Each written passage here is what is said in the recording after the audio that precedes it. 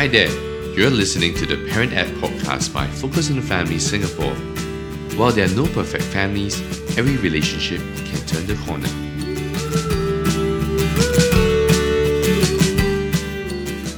Hello and welcome to the Parent Ed podcast. My name is Jun Yong and I'm your host for this episode.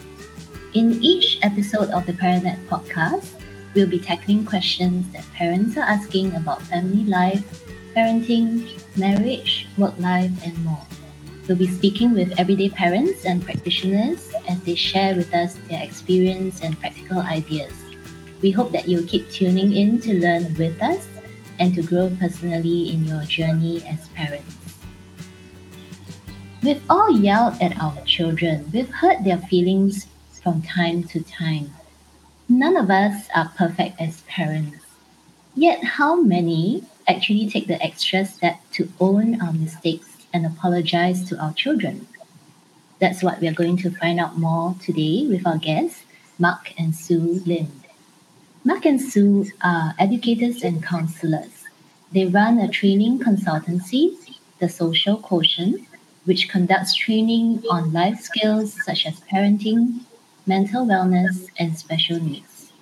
Mark and Sue also homeschool their two boys, aged 11 and 9. They also co-write a parenting blog called Parenting on Purpose. Welcome to the show, Mark and Sue. Would you like to share a little bit about yourselves, what your day job entails, or what your average day looks like? Hi, June. Thanks for having us on the show. Well, my day job is quite unique because I run my own business. So on day to day, currently under the COVID situation, I work from home. It would depend on any engagement I would have on a day to day basis, whether it's a virtual workshop or whether it's back end work, writing proposals, preparing for financial claims and things like that. And in between, sometimes I would prepare lunch, sometimes I'll prepare dinner, and my kids are also at home as well. So it's different on a day-to-day basis. For myself, I used to be a teacher, educator, and then I moved on to a full-time school counselor in school. Right now, I'm the cook, the cleaner, the mommy, the homeschool teacher. The mornings mostly are taken up with school, then rushing for lunch, and then the afternoons we do have our activities. Of course, now with COVID, it's a little bit different. Yeah, but I do spend 24/7 with the kids, so there's plenty of room to make mistakes and apologize. Thank you for being so candid, Sue. And that's exactly the conversation topic that we're going to have today, apologizing to our kids. Now, before we do a deep dive into the conversation, I really have to ask both of you this. Do you make it a point to apologize to each other in your marriage? How do you say you're sorry? Well, definitely. And this happens whenever there's a quarrel. But in the heat of the moment, we'll just say, okay, let's just take some time out. We don't want to discuss this at this point in time. So let's just chill. And then subsequently, we would then revisit the subject again and say, hey, just now, about just now, I'm so sorry I said this. So there was a circuit breaker last year and then COVID as well. So we are in very close proximity. I would like to say actually it did not affect us as much as others because we were already all spending a lot of time together in the first place. But I think with the boys' activities sometimes cancelled now because of the guidelines and so on, we find we're in even closer proximity. And sometimes I find in a marriage, the more you talk about the loaded topic, the more heated the discussion can be. So like Mark says, it's just to say, okay, let's not carry on to the point where it becomes illogical or just very emotional. I mean, one thing I have learned through this whole thing is, hey, there's nobody who's perfect. I am far from it. I think just that in a marriage, somehow the negative points of each other are highlighted more just because you are the spectator, the main spectator in the whole arena. And so I'm constantly reminded I am not perfect. I'm also constantly reminded that the flaws I see in my partner are also sometimes his strengths as well. Yeah, and to be thankful for those things that I can see. Those are very wise words indeed. Being able to take a time out when things are too tense and heated and also recognizing that the flaws could also be a strength. Yeah, I think that's a really interesting point you brought up. Owning up to our mistakes by apologizing is important at any age, right? As we shared earlier. And it's a reality check for us when we ourselves realize how difficult it is to put our pride aside and to take that first step towards reconciling with our children. But it's worthwhile, right? Making that effort, modeling the humility, even when it's uncomfortable. Could you share with us, whether it's your home experience or through your counseling experience, what are the main benefits actually of making an apology like a normal way of life in at home? Well, the children know that we quarrel, and they also know that we make up, that we apologize to each other. I mean, you can say it's modeling, but I mean, it's not even modeling for us. It's just part of what we feel is important. We feel that marriages must be strong. If we want to have a strong family, we need to have a strong marriage first. And so the relationship between husband and wife has to be a strong one in the first place. And so we do that. They know that that's important. And so when we make mistakes doing something with the children, we will also apologize to them. It's just part of being being a family. I mean, family, we recognize that we are not perfect, as Sue has mentioned earlier on. And if we're not perfect, then in a sense, we would be expected to make mistakes, right? Oftentimes, I've realized that it's about expectations. A lot of arguments or quarrels will be about expectations. And if we are able to better understand about expectations, what each of us expects of each other, I feel that will go better for everyone and a more cordial or a smoother relationship with each other. Understanding expectations and needs of our family members are indeed at the central part of this. Sue, do you have any thoughts to add? Benefits of saying sorry? I think that studies have really shown that children thrive the most when they are in a safe environment. It may sound very simple, but love kind of undergirds everything. And there's really power in unconditional love. So I remember our older son, very early on, he would try to test the scenario. So he said, if I do this, will you still love me? Then he'll name another example. If I do this, how about if I do that? Do you still love me? After a while, I got a bit tired, like replying him, because son, you should know that I love you. But actually, he really needed to know very specifically. And after a few months, he said, so mommy, if I do anything, you will still love me. And I mean, research has shown that love actually undergirds even things like learning. Children cannot learn if they don't feel safe. And so a lot of parents I've worked with, as an educator, they say, how come my child is not learning? And I think we are brought up in the Asian mindset. We need to be strict. We need to be stern. The more control we have over our child, the better parents we are, in a sense. We have more face in front of others. But I think you really cannot go wrong with too much love. And I mean, we've seen that we are also foster parents, how love heals like traumas even.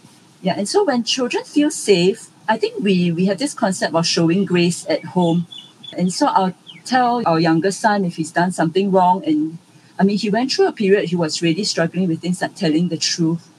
And what he realized is that, yes, we needed him to confess, we needed him to fess up, but at the end of the day, we show him grace.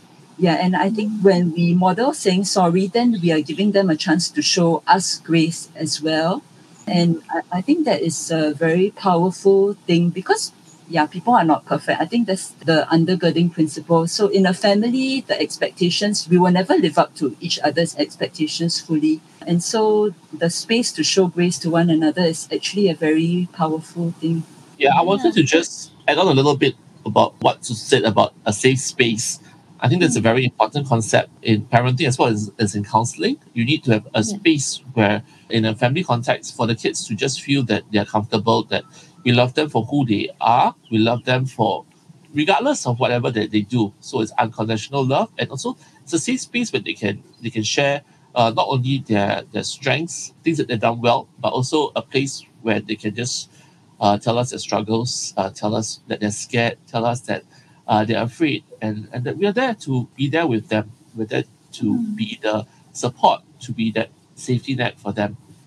And especially at such a young age, if there's no safety net, there's no support, that's when kids can actually face the greatest struggles. Yeah, I really like what you said, Mark and Sue, about creating this safe space for our children, such that even when they make mistakes or when they push the boundaries too much, they know that they can just come to you and just fess up or show that they're sorry, and at the end of the day they will be accepted. They know that they will not be condemned or driven away.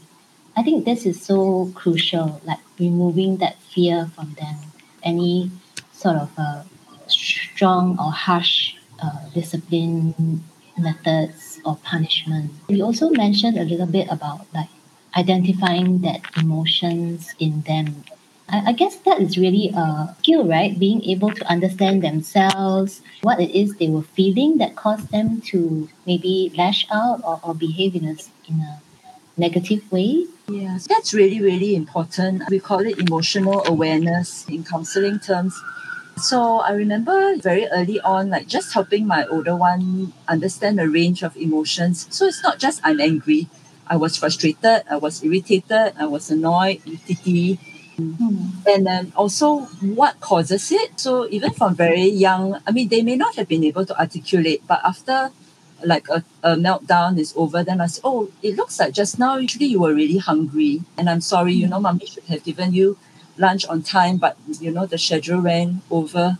And so I realized after a while, they will still have the meltdown, but after that, they could say, actually just now I was actually feeling very tired, or I was feeling hungry. And I think that skill itself is sometimes what we adults, we also lack. We don't know why we were so grouchy during that, that meeting or whatever it is. Yeah, we're glad for them to be able to kind of, like you said, break down their mood, have an understanding of what caused the situation to happen. Just to add on, also about kids sometimes not being able to have the emotional vocabulary or just being able to say what they really feel. So they may have a lot of things in their minds, but they may not have the capacity to speak. So, I mean, I remember an incident with our younger son, this was a couple of years ago, where he was just huffing and puffing around. Like, And so I said, are you angry? He said, Are you upset? Sounds so familiar, Mark. So familiar. And then I said, oh, are you happy? Then he was, So I learned that using humor and just, turning it around sometimes can actually diffuse the situation, brings down the anger level by 50%. And easier to manage after that. Yeah, that's a good tip indeed. Using humor and trying to, well, not exactly make light of the situation, but, just see the lighter side of things. But sometimes, we as parents, we understand it's important to make the relationship right again or to make amends when we've done something wrong, at home. But sometimes sorry is so hard to say. I even find myself saying things like, I'm sorry, but then you shouldn't have done this. You knew that it would trigger something in us or in your brother. So it's not a proper apology because I'm still trying to sort of put the blame on him, right? On my daughter. Yeah, so why it's so hard to just say in its purest form?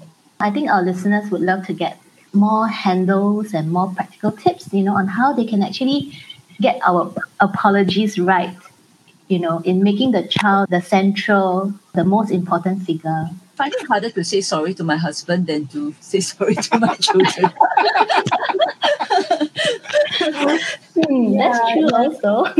Yeah, but I mean, that's a good point of introspection. I think as parents also, we're always trying to drive at the learning point, like please learn from this and don't do it again.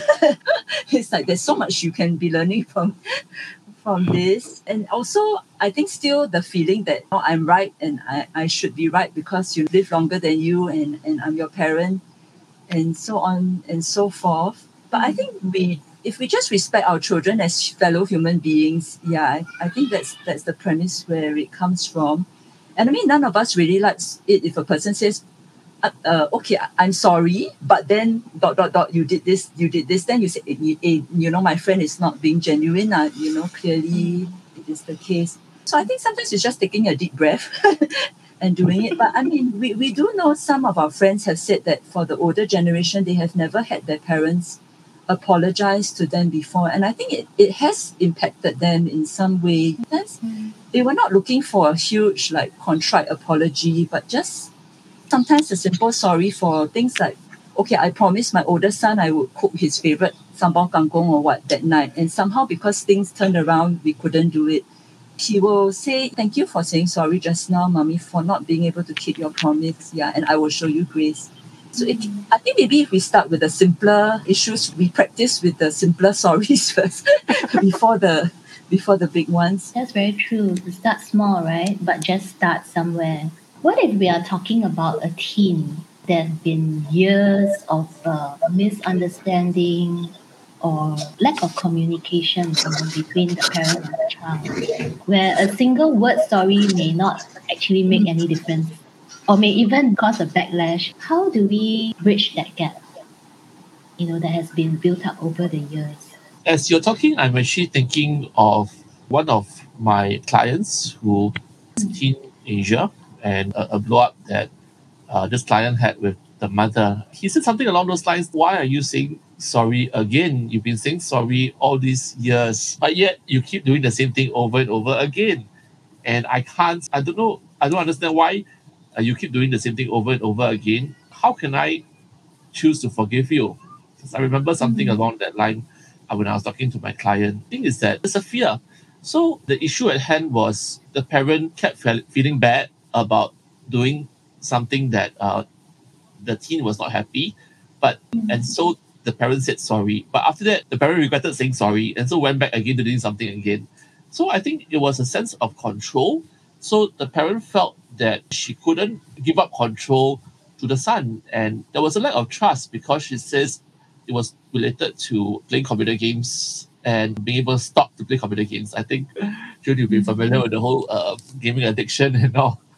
So she says, yes, I gave you this time and you promised me, but then you went back on your word. So how can I accept that again? So yeah, it went nowhere actually. So I mean, one thing in systems theory is that if you want something to be different in a situation like that, one party has to change. If in this case, it was a tension between the son and the mom.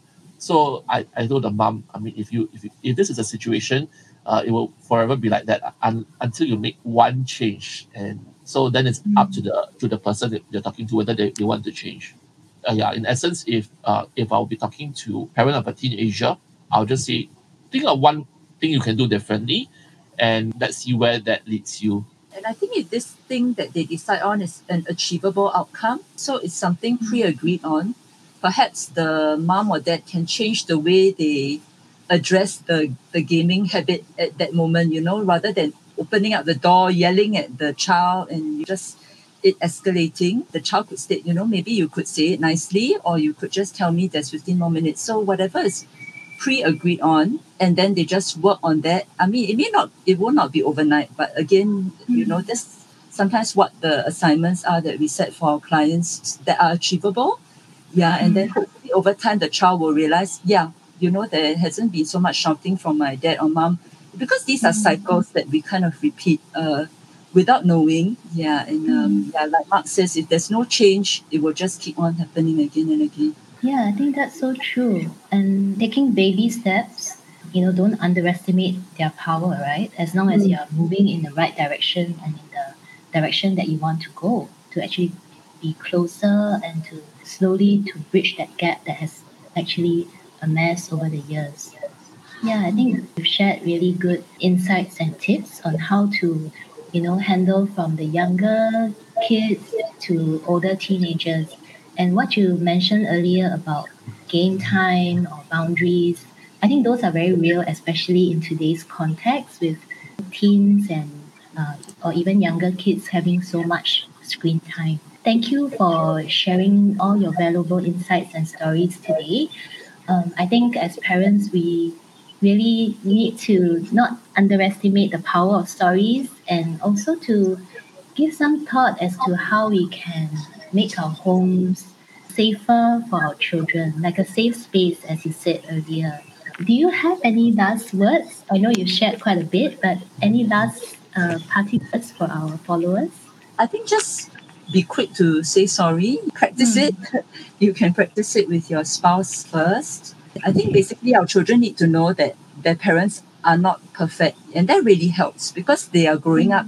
They also know, they are very well aware that they also make mistakes. They just need to know that, they are just traveling on the journey before us, and it helps to know that your parents are also not perfect too, also growing, also making improvements. I think that's great modeling for them, that we are all learning together, all trying to improve. What I wanted to say is that I think it's really important that we try to create a safe space in the home.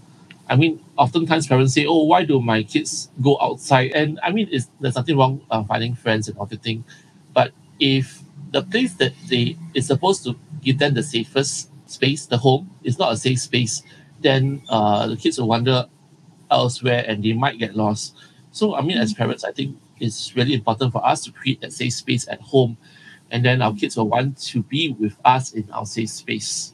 Just to remember a story that I heard years ago from a taxi driver, and the taxi driver was saying that every night without fail, he will work hard, but he'll go home and he'll still kiss the 16 and 17-year-old kids good night every night. Yeah. And I said, so how does your kids, how is it that your kids still allow you to do something like that?